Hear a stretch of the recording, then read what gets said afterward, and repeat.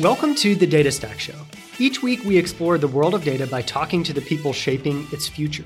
You'll learn about new data technology and trends and how data teams and processes are run at top companies. The Data Stack Show is brought to you by RudderStack, the CDP for developers. You can learn more at rudderstack.com. Welcome to the Data Stack Show. Today, we are going to talk with Par, and he has a long history working with data. In fact, he was one of the first couple people at Talend, who's been around for a really long time. And then he actually brought the Hadoop Spark infrastructure into Talend and really influenced the shape of the product, which is fascinating. And today he runs a consultancy and also a school that teaches data engineering. It's called the Data Stack Academy. Maybe we can find out if he got the name from us. But I'm really excited to talk with him. Kostas, I have a background in education, so I think one of the things that really interests me in terms of Par's school for data engineering is what are sort of the key foundational principles or tools that he thinks that a data engineer needs to have to build a foundation for a career? Because, it can be hard to kind of distill that down. So that's what I'm going to ask about. How about you? Yeah. First of all, I want to ask him about the evolution of data engineering. He's been around for a long time, and he has been around since back then we didn't have the term. We didn't use the term data engineer, right?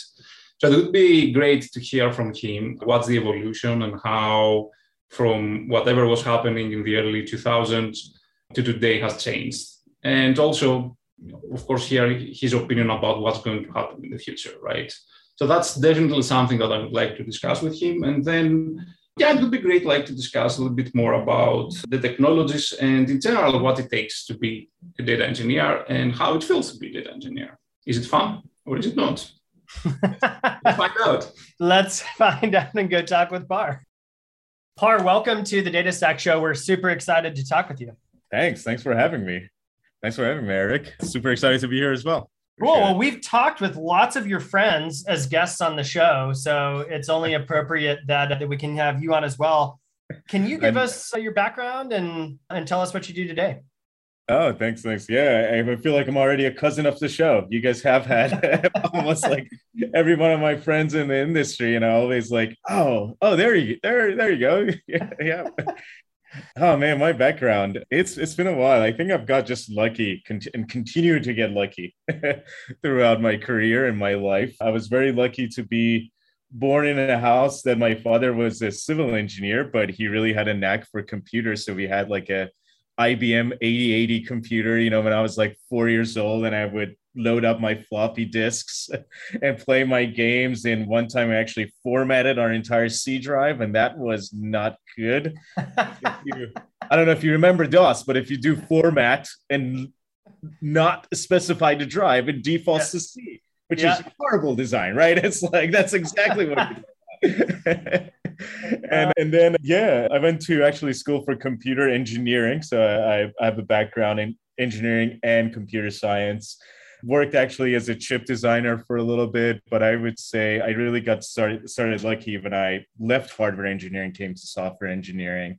I got connected with a company that you all might know now, very large company now, Talend, but I got very lucky when I got connected with them. There were just 3 or 4 people in US. So Again, day one, my laptop was on my lap. I was their only technical employee at that point, and pretty much grew with them, as they grew to the US. So trained a lot of folks, brought and built a, technical team around Talend on myself in, around North America. Then we moved to Asia and other markets. Got lucky again at some point in the middle there. One of our account representative was like, hey, there's this thing Hadoop I keep hearing about. Can you just figure out what this is over the weekend? So I went and downloaded it and finally got it to compile and work without errors, fairly early on. And then I saw the value of it immediately. I was like, wow, this is the next thing. I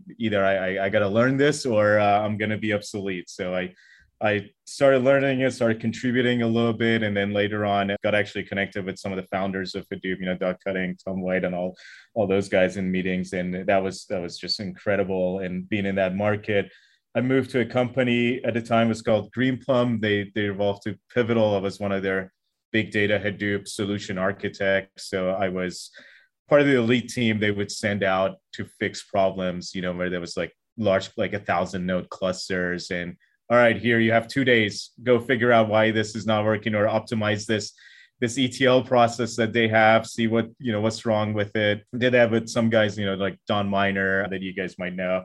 We were part of that team. And then 2017 decided to kind of go and build things on my own, the dream that I've had. So I started a consulting company. That consulting company is still something that I run. But just about a year and a half ago, it dawned on us that I worked with a lot of people who've been in this industry for a while. And, we've kind of been around the block and we're like, wow, there's really not too much resources around learning to become a data engineer. So we decided to develop a curriculum around that. And, it was just us working at nights after hours for a while and then became more serious. And we just launched this program, which is actually by coincidence is called Data Stack Academy. So it's a boot camp to teach people how to become a data engineer and the skills necessary for that. Yeah. Well, that is super exciting. And I want to dig into sort of what I see as a nonlinear career path into data engineering, maybe as you compare it with, sort of software engineering and you getting, a computer engineering degree. But really quickly, if we can, Talend has been around for a long time. It sort of predated a lot of the big trends that we've seen even over the last decade, say. So could you give us just a little bit of history, especially for the listeners who may not be as familiar with Talend, but when you started with them, what were they building? And when was that? Was back in the mid 2000s? Yeah, 2006, I think 2005, 2006 that I got connected with them. Yeah, and they were still, I think it was still V1 back then. Yeah. Wow. Yeah, so originally, the field comes from data warehousing, right? And you take data warehousing and break it into the pieces that it has. And some of the things that we don't hear too much about anymore, like databases and MPPs, and that also has kind of gone away, those talks a little bit, right? But then the other piece of that, of course, was the BI, the reporting, and that's still there. Of course, everybody has to do BI, and one of the other spokes of that wheel was ETL, and data engineering. And back then, I think it was mostly known as extract, transfer, load, or ETL, and the process of getting the data to the point that is ready to be analyzed or viewed, by the BI tools. In Talend, we were an ETL tool. So in ETL, there's a lot of things that you do that I would say are mundane, right? It's everyday stuff that could be templated, like how you open a connection to a database, how you write the database, how you read a file. Those things can easily be templated in a data engineering job. So in Talend, we had made a very nice visual tool that made you be able to use those connectors to different data sources and data syncs and drag and drop, couple clicks, and it was a code generator. And I think that was really what was the differentiate of Talend early on, because a lot of the ETL tools like Informatica and so forth that were on the market, they had an engine behind the back. So you had to know their own language and they had their own engine, but the Talend engine was just Java and it generated Java code. So it also allowed you to do a lot of things that are not common. All the ETL tools would get you like 70% of the way there, right? But that 30% you still need to code and you need to do something custom. So it allowed for developers to do that, but do the mundane things like just open a database connection, like all of that stuff very fast visually.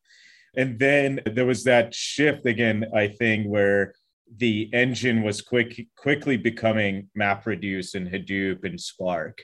So, and I was actually my sort of design, again, to be very humble, but I was the person who started that kind of development in Talend. So I made the very first Spark and Hadoop connectors. And I was like, no, this, like, even Java is not going to suffice anymore. Like, we need to go to something that's highly distributed, highly parallel, like Spark and MapReduce. And then we changed the connectors to produce those code.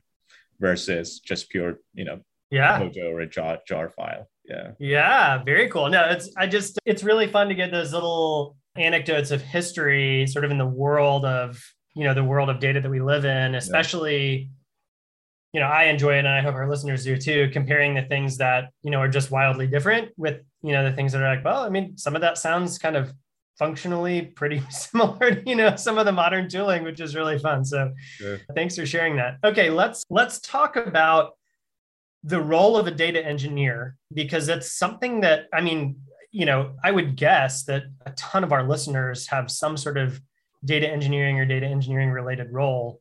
So it's certainly not a new term to anyone on the show. I don't know if we've actually ever stepped back to define the term. And that can be a little tricky sometimes, and a term's like super familiar, but we don't actually put a sharp point on it. But let's start with sort of the nonlinear pathways that people travel into data engineering roles. And would you say that happened for you? I mean, you started out as a hardware engineer. Absolutely. And you hit that too. Like almost every data engineer that I know probably has a different background. And we've all had that. Yeah. Some people come from a data sort of science, software engineer background, traditional like 4-year degree and followed by master degree. Some people come from a business intelligence background where they transform from being a business analyst. And some folks are just sort of self-taught. They come from like actually complete different backgrounds that I've seen, like even from like being a server or a bartender, and they learned everything, all the tricks to do so.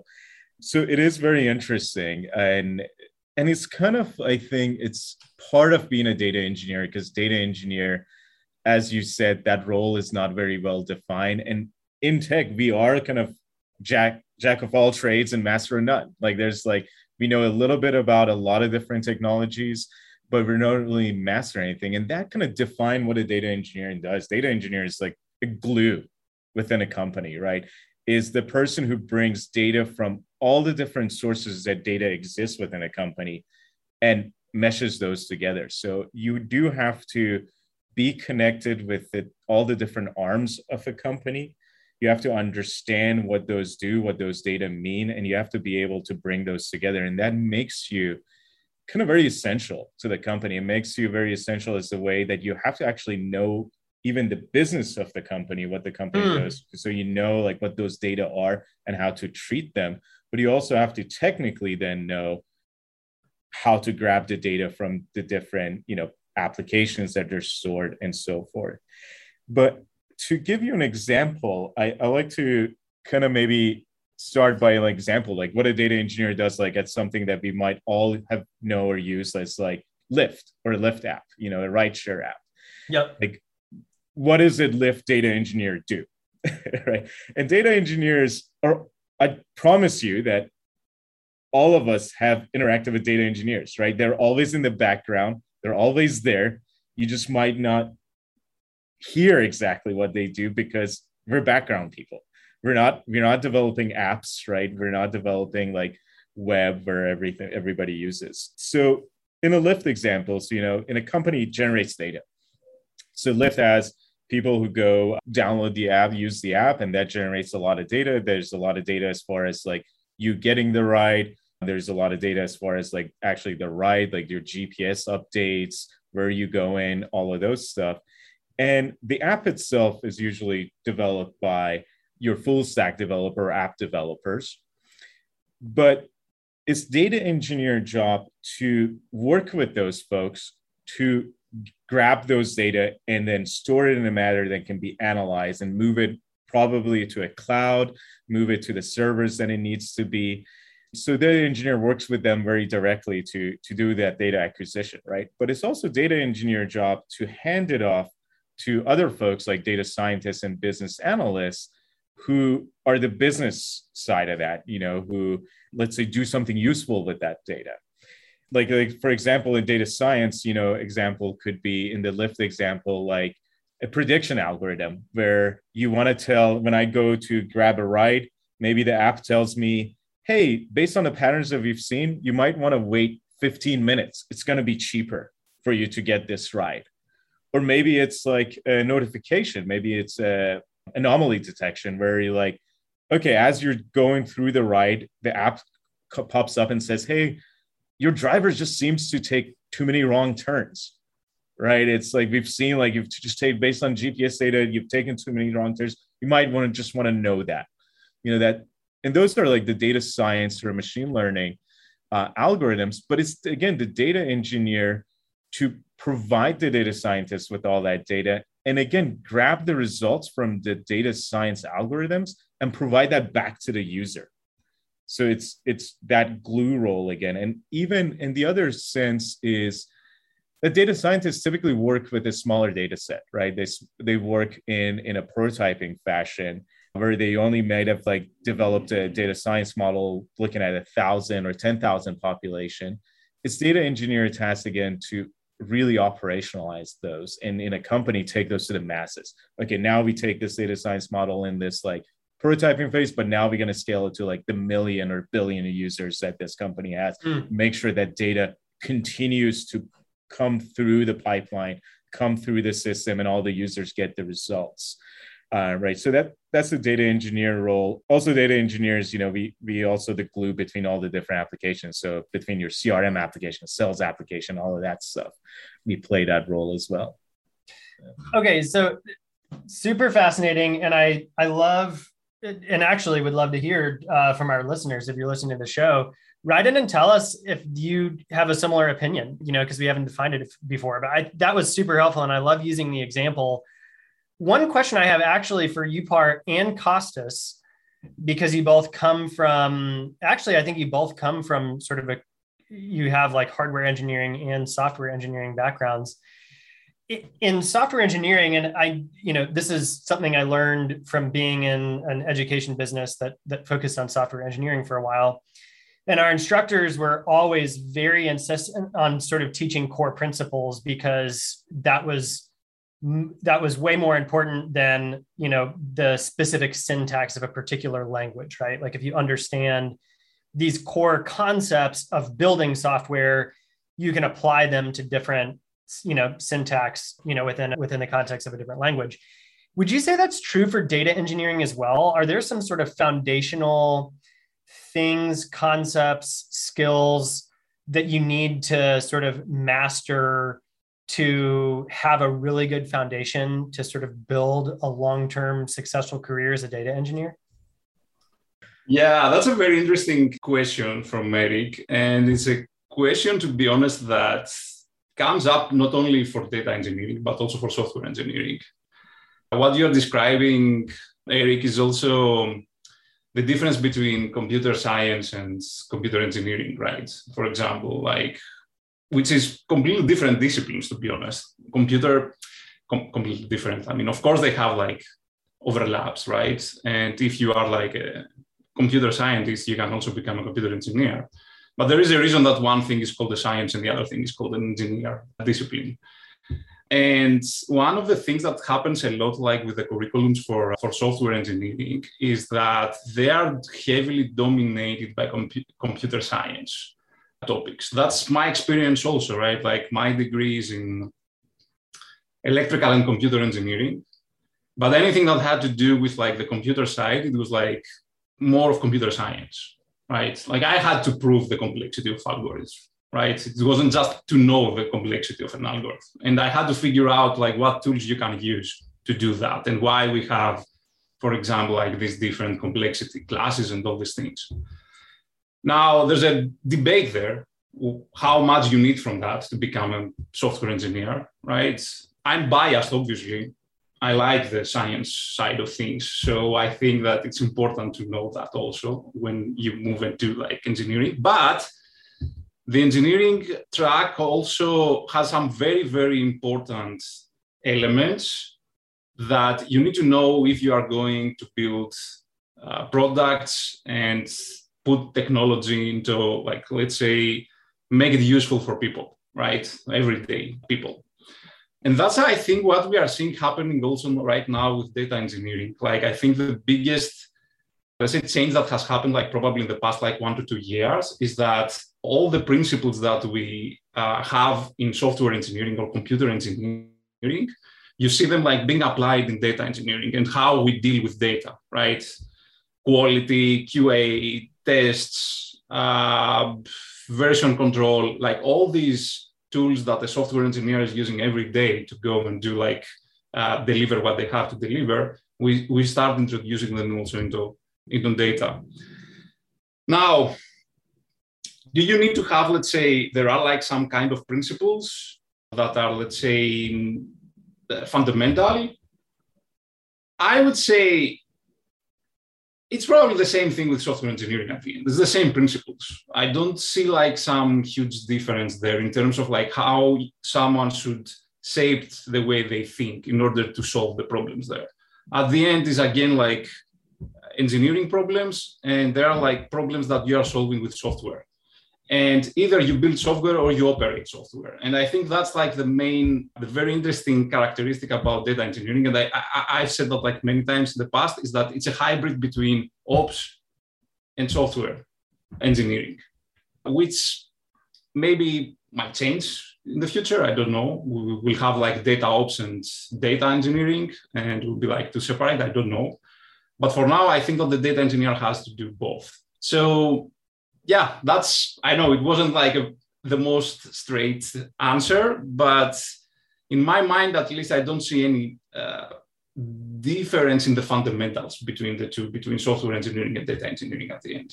I want to bring it back a second and say that how big actually data engineering is.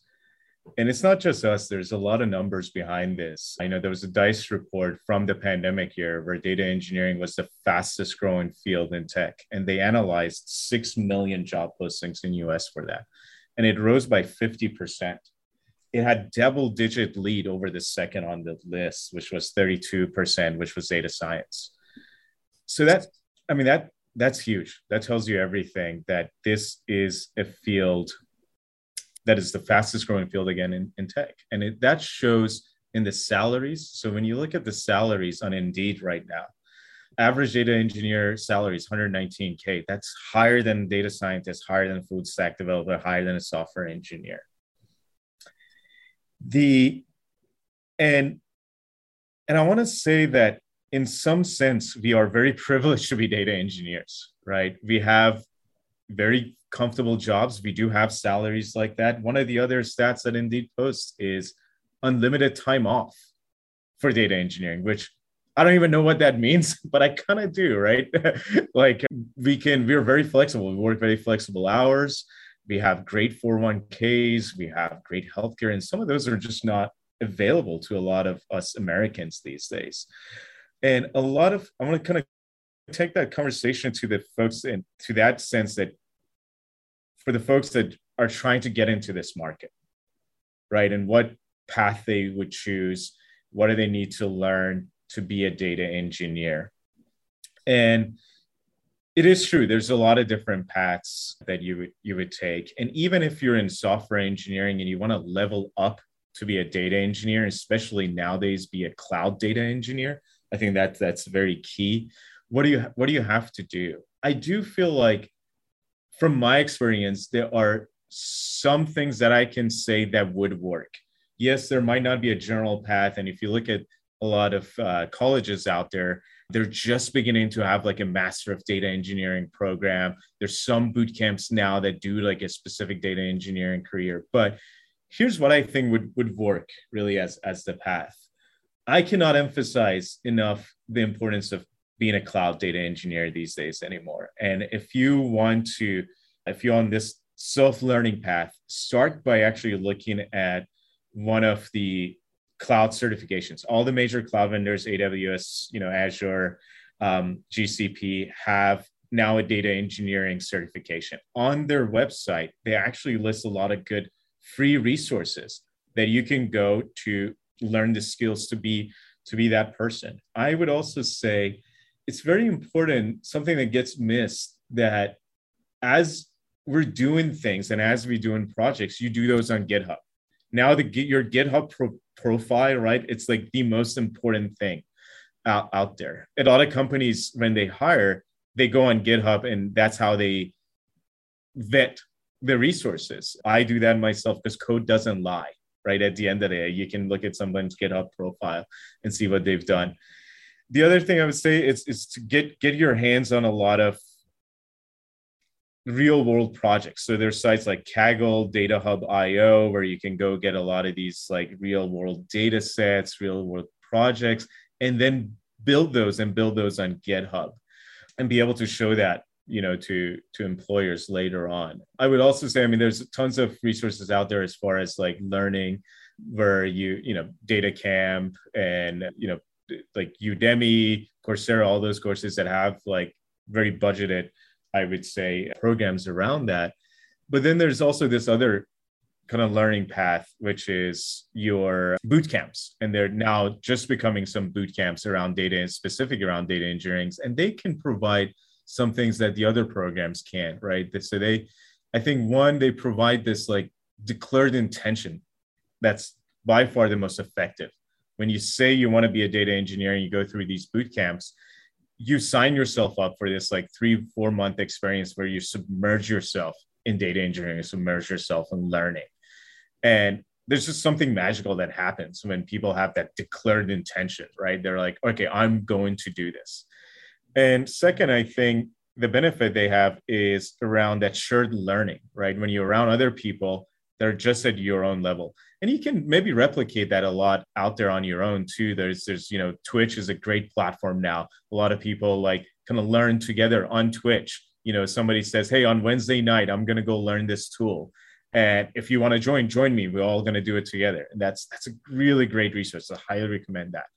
But I think lastly, some of these boot camps then have career services. That's something that you probably won't be able to get anywhere else. And that would be very important, especially if you're new to tech, to have somebody actually advocate for you, somebody go and show you the ropes of where to get a job and how to get a job. That's going to be really important. That's short of my spiel on like kind of the path to data engineering. And again, I do want to really emphasize the importance of learning a lot of these skills on the cloud. And I see that's where the industry going. I do have a very opinionated opinion on the sort of 5 tools that you have to learn as a data engineer. Because I know if you kind of go out there and kind of try to research your own, you would immediately become very confused with a lot of different opinions that people have and this stack that you have to learn, because we all know as data engineers, we're also very opinionated. That's for sure. 100%. Par, I have a question. What was there before the title of data engineer? Like, companies had problems with data like since forever, right? Like they had like to manage data in a different way, obviously. Like we didn't have cloud back then. Data warehouses were like bundles of hardware together with software. But what was there before that? Like when you were in talent, right? In mid of like 2000, how did you call these people? That's a great question. I think it's kind of evolved with the different technologies, right? So again, if you look at it, it was software engineering, and that kind of evolved to data warehouses, right? And that kind of evolved to data lakes, and now it's kind of data clouds. And if we backtrack that, I think some of the skills that we've had to pick up along the way, right? We went from data warehouses where it was very much an afterthought. Business intelligence in a sense is an afterthought. It's like after the events have happened, after the data has happened, you come and collect things and then make sense of it and say, okay, let's get the numbers on an aggregate level and see what happened, how much we sold, how much inventory we have. And it was very purely, again, an aggregation, kind of very mathematical sense, right? We're now in kind of like the tens or the teens, 2010, 2020, now time, that become much more real time. And that become that, and then we saw ML and machine learning and data science, right? So the need went, okay, not so much an afterthought, but what do we do now? Like this data is coming in. How do we interact with the user in an intelligent way? And how do we use machine learning and data science to give them some perspective of what they're doing and what, give them some pointers. And I think that's where data engineering kind of grew alongside this data science, right? When in the modern world, a lot of these are real time. If I backtrack that just a little bit before that, we could say someone was a big data engineer, and again, even big data was to a point was again an afterthought, right? MapReduce and Spark was an afterthought. We just did it at a larger scale. Yes, like other things came like Spark and Kafka and other these technologies that made that again more real time. And that was kind of the shift. And now if we even step one level back from big data engineer, I think you hit it very right on where in the Talent days where it was like ETL developer, right? Now we're in data warehouse realm where you were an ETL extract transform loan developer. You worked alongside a business analyst, very close, and your job was just to provide pretty much the aggregate level tables to get from raw level data to aggregate tables, and then the business analyst put a visualization or a dashboard around that, and that went to the executives. And step beyond that, like when we were initially hiring a talent, there was, yes, I would say you would be a software developer or a DBA, a database administrator, something that you were just purely in charge of like storing data. Yeah. And that kind of, I think that was like the evolution. So I would say like kind of software developer, right? Went into like ETL. When from there you went to like a big data engineer, and then big data engineer somewhere along the way meshed to data engineer, now like cloud engineer per se. Yeah. Makes a lot of sense. Yeah, that actually, I think it's like a very, very good timeline of like what was there before and how it's, let's say, grew into the role of the data engineer today. I totally agree with you. So I have a little bit of a provocative question for you based on also like the experience, the personal experience that you have by moving from like different roles, like from hardware to software, then become like getting into data engineering. Let's say I'm a software engineer, right? I write backend code. I don't know, something like that, something a little bit more common. How do I know, or like what indications I might have that I'll be happy as a data engineer and it's worth for me like to invest and transition from being a backend engineer into a data engineer? Another great question, Costas. You nail it in the head. So there are some characteristics of a data engineer, I think personality-wise, that I've seen. There might not be good, but I would tell them. I mean, financially, like we can all agree that there are evidence that this is the fastest growing field in tech. It's not going away because data is not going away. It's not a hype, right? And we've all been through a lot of hypes in our career, but at the end of it, it's data, and data is not going away. That's for sure. There's evidence that say, again, these DICE report that came out that ranked data engineers the number one, growing field in the field. There's the evidence of the average salaries for the data engineer, which is higher than any other field in tech again. So of course, there's financial benefits of being a data engineer. And you and I can both agree that we can both pick up the phone and tomorrow we have a job, right? Just saying our skills. So that's we're very privileged in that sense. Now, the personal characteristics of a data engineer, which kind of hurts me to say, is first of all, we're background people, right? Nobody hears our name. They hear our name mostly when things go wrong.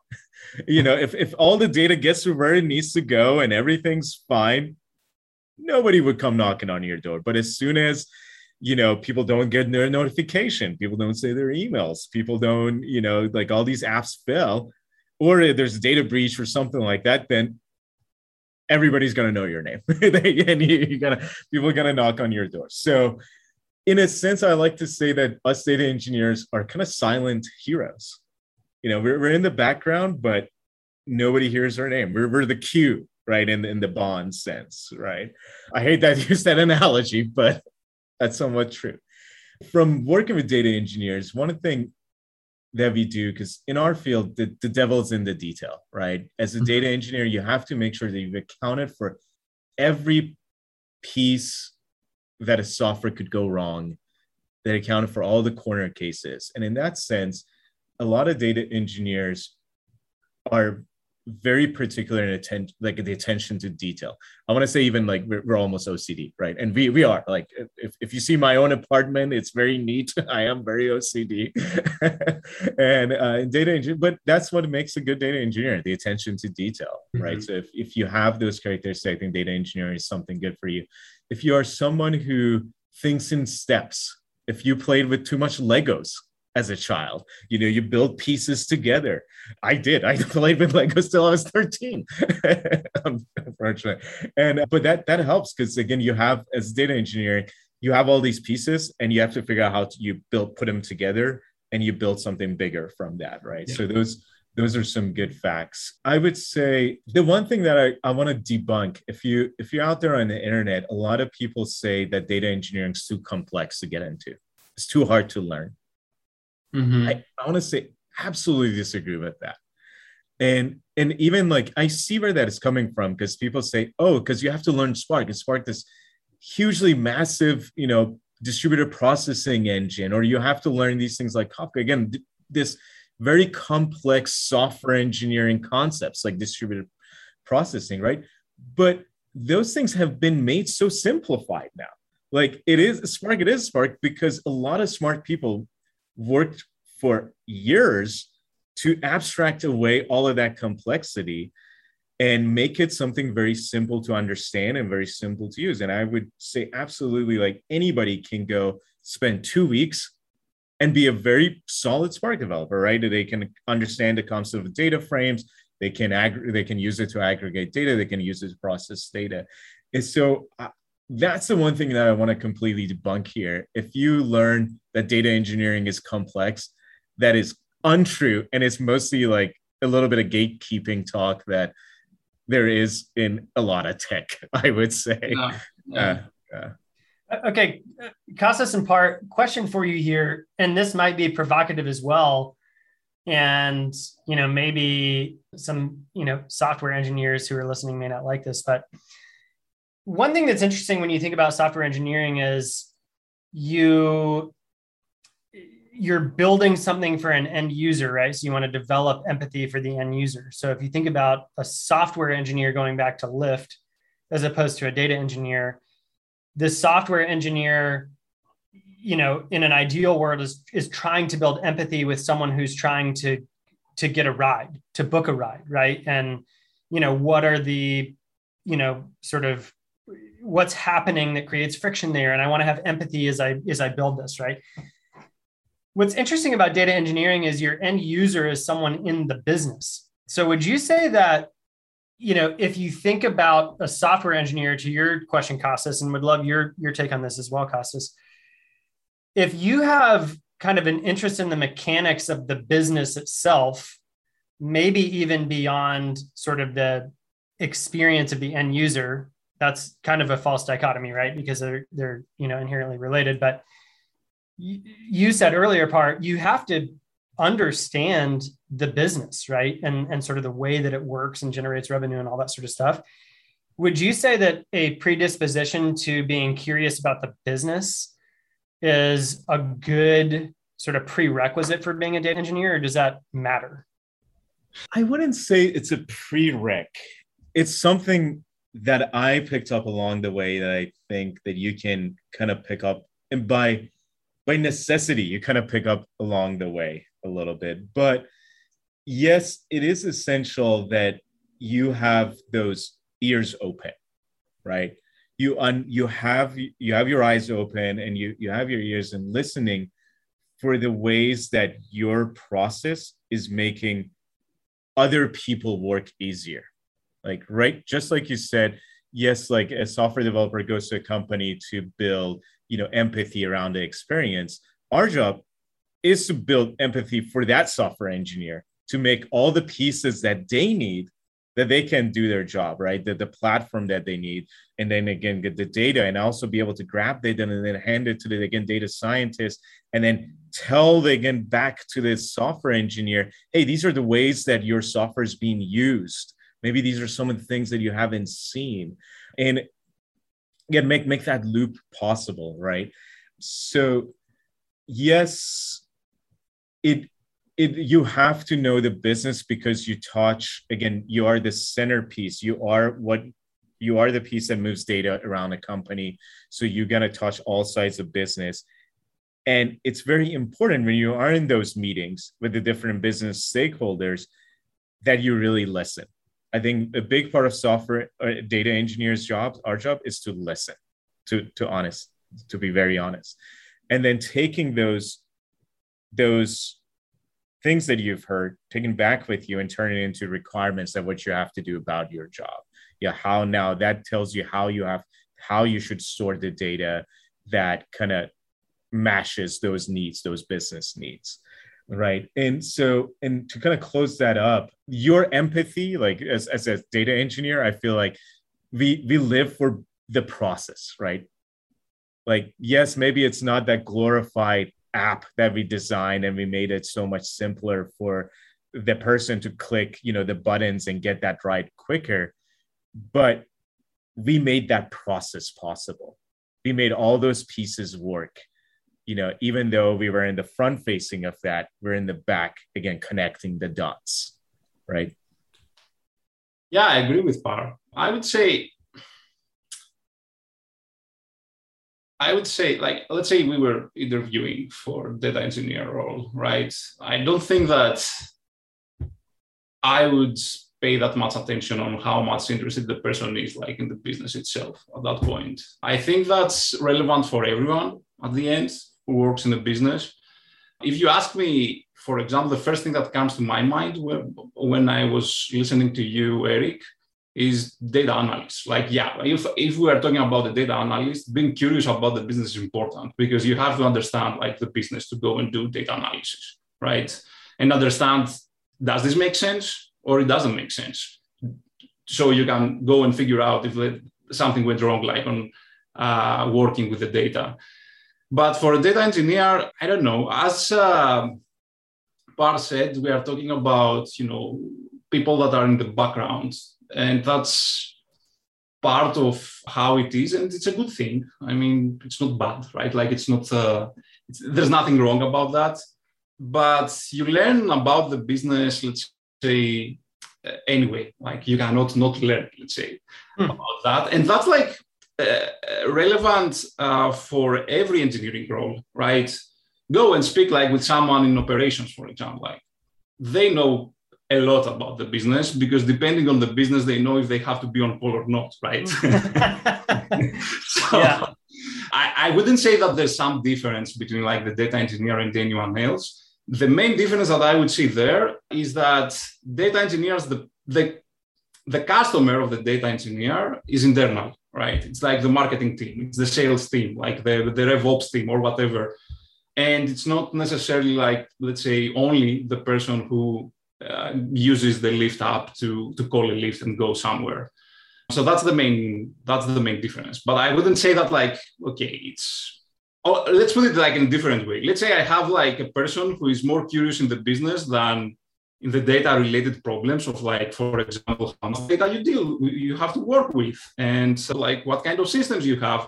If someone was, like, more interested in the first thing and didn't ask any questions about the second, I would be worried. Probably there's something wrong with the career path that the person chose. Yeah, probably. If I have someone who's really interested in the data-related problems and also makes the connection with the business, that's amazing. But if it doesn't happen, that's, again, fine. Yep. Yeah, I think that's a super helpful perspective. Okay, we're closing in on the end here, so we have time for one more topic. Brooks just let us know.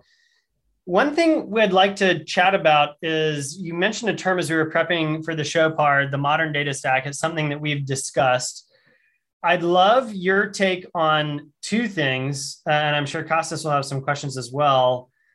You mentioned that you have pretty strong opinions about, what are the 5 tools that a data engineer needs to know. So I'd love to get that list from you because we always love, an opinionated take on the tooling.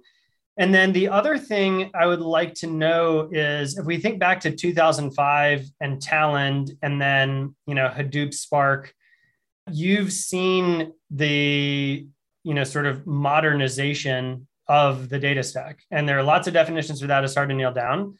But I just love your take on what is the modern data stack, and what does that mean to you in the context of what you've seen over the past decade and a half? Yeah, great question. So if I had to really summarize it, I would say the modern data stack now again is the cloud, and it's on the cloud. And I explain that in a second. Let me get into the 5 tools that you need to learn, and these are, I would say, backed again by a lot of data, by that DICE report that I mentioned to you, that these are some of the skills that were top listed on those. I would say as a data engineer, you got to learn the basics, right? The basic, and this is, I would say, number one, basics. And I would categorize that as just your, basic bash terminal programming, Python, SQL. And I chose Python as my language. I know there's a lot of languages out there for data engineers, but Python by far is the most dominant one. And it's again, that bridge between data scientists and data engineers. So it's a great, and it's language, again, built for data engineering, right? The second, number 2, I would say Docker Kubernetes. That's becoming, especially for designing cloud agnostic data pipelines that work across clouds and containerization. Now, everybody is now, on designing serverless microservice, these sort of architecture, which is, again, the part of the modern data architecture. And Kubernetes and Docker are the heart of that. And this was, again, I think Kubernetes actually was the number 1 skill for data engineering in that DICE report. If we go to third, something traditional, it's been around there, your number 1 big data tool, Spark. It's still, your bash processing, billions of records, Spark is the tool to go. And again, it's very easy to learn Spark nowadays because there's great documentation, a lot of good resources out there.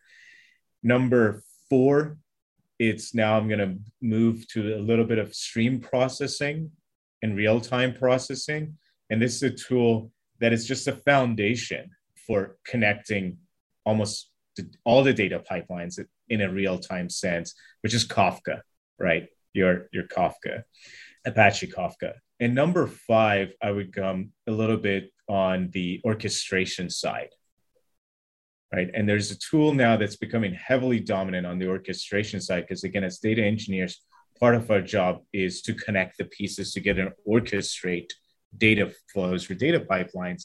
And that's Apache Airflow, right? Apache Airflow now is almost becoming the number one orchestration tool. But I want to now come back and say, as a modern data engineer, what I've seen in the industry, in almost every project that I do nowadays, it starts on the cloud, and they're on the cloud, and everything's moving on the cloud. So you need to learn these skills on the cloud. The first 2 are agnostic on the cloud, right? Bash, Python, SQL, Docker, Kubernetes. That even cloud vendors don't even have a different name for a Kubernetes service. They call it Kubernetes. But the last 3, each cloud vendor has kind of their own version, and they call it something else, right? Spark, on Amazon, it's called Amazon EMR, and Google is called Dataproc, and Azure is Databricks, the company who's behind the Spark. Kafka on Google is called PubSub. On Azure is Azure is Event Hub. On Amazon is Kinesis. Airflow has different names, etc. And I say that again, that even in my own job, like I would say, we wouldn't even take jobs that are not on the cloud anymore because they take so much longer to set up and maintain. And that makes us to be able to deliver a lot later, even as consultants. And that's a bad thing in consulting, right? You want to go as fast as you can. And the cloud vendors just have made that so easy. They've removed all the complexity of managing these systems, all the complexity of the scalability. There is a huge move towards this serverless event-driven architecture, like the use of cloud functions. That is huge on the cloud. The cloud functions, they're event trigger. They're just small piece of code that you write that could do a data transform, that could do nearly everything. And the cloud itself completely takes care of the scalability, the fault tolerance, all of those topics. that we have to worry about. Immediately your function can scale to millions of data points, and it can be triggered in real time to act on data. And they're so easy to deploy. With one bash command line, you can deploy your code running from your machine to the cloud that is scalable to millions and millions of instances. That is so powerful these days. And if I take a step back again, I think it's in a modern data stack, there is a distinction between solutions and products. And we have to be very careful with that. There are a lot of different products that are out there, but there are very few solutions. And I want to say like product is like if you think of product as like in a building a house sort of analogy, a product is a nail gun, a solution is a framed house, right? And so don't get bogged down so much as far as the products, I would say. And clouds are kind of solution now because they give you all of those products. They give you that framed house almost. And there are some other, of course, there's other solutions out there, something like Snowflake, Databricks. Those are now solutions. They provide like a need, they provide a need that they're not a product. There are a lot of products out there, like products around like different ML, different machine learning libraries, a different like audio processing library, different video processing library, code security, scanning code, for faults. Those are again products. And at the end, those products, I think, would move to cloud at some point in the near future, right? All of those products, all of those technologies, if you're on their board, they're kind of like, okay, what do we do if we sell to one of these cloud vendors at the end of the day? That's the exit strategy, right? So coming back to the solution, I think it's very important in the modern data stack. What are the companies that are providing that framed house? Right. And that's very important for us to look at.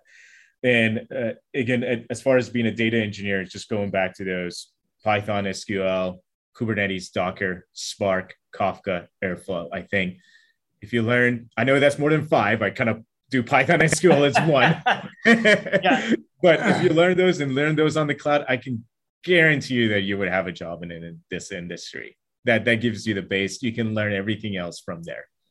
Yeah. This is great, Par. One last question, and I think we can conclude like this conversation today. Although we have to have at least another one, I think there are like many things that we can discuss, and there's value like in doing that. So let's say I want to take a taste of data engineering, right? Like I'm not a data engineer. Can you give me like a sample, like small project that would be like a good way for me to take a taste into what it feels like to be a data engineer, something that potentially I could also put, let's say, on my GitHub and I can demonstrate it? Yeah.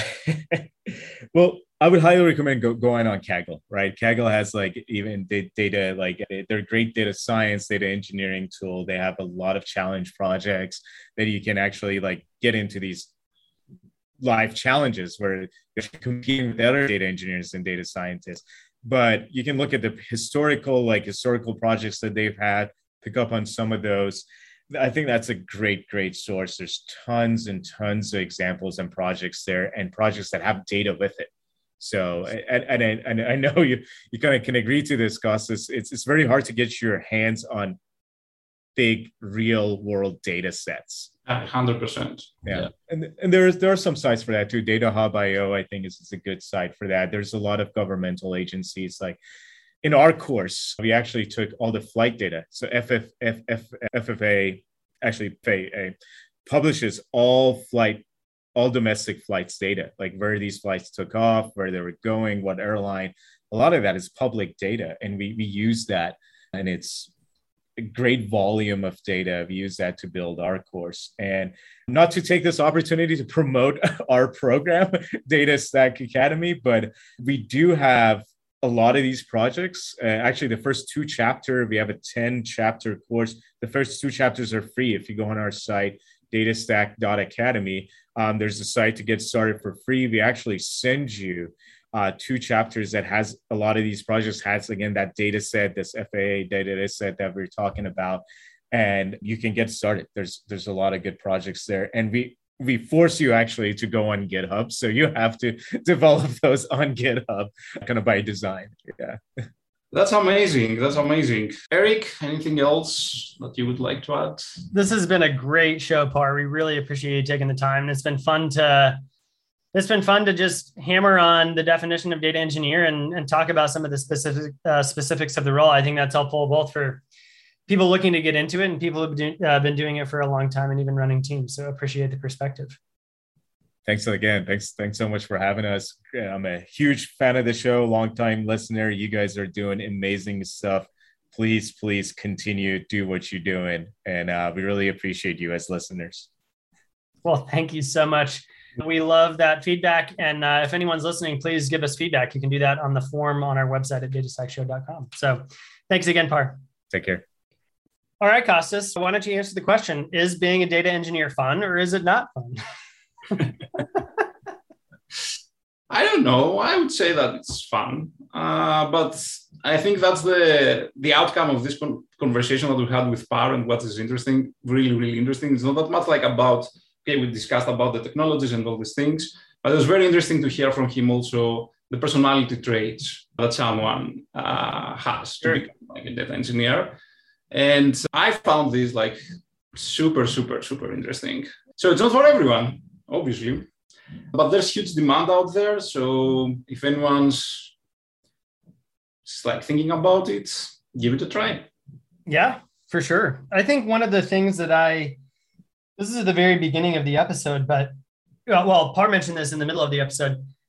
Data engineering is so big. And I thought, that's a simple statement, but it's really true. And one thing that I recalled from the early part of the conversation when he said that was when he was talking about the early days at Talend and how, it was so cool that they output Java code that you could use to sort of customize that last 30% of your pipeline that you're building.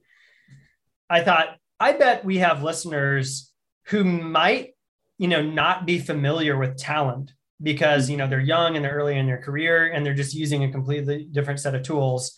And we probably have other listeners who remember when Talend implemented, the Hadoop Spark componentry, and that was game changing. And I just thought, data engineering is big and it, now spans multiple decades. And it's just fascinating. It's really fun to just be able to talk about things that hit on both the history and the modern stuff that we use. So that was my takeaway. I appreciated it. The history lesson, if you will. Yeah, absolutely. And hopefully we will have him back like in the future. We have many more topics to cover with him. I know. We need to actually have Brooks start bringing some people back on because we always say we're going to do that. And then we get busy and we don't do that. So we'll... That's our New Year's resolution for the Data Stack Show. All right. Well, of course, subscribe if you haven't. You can get notified of new episodes and we'll catch you on the next one. We hope you enjoyed this episode of the Data Stack Show. Be sure to subscribe on your favorite podcast app to get notified about new episodes every week.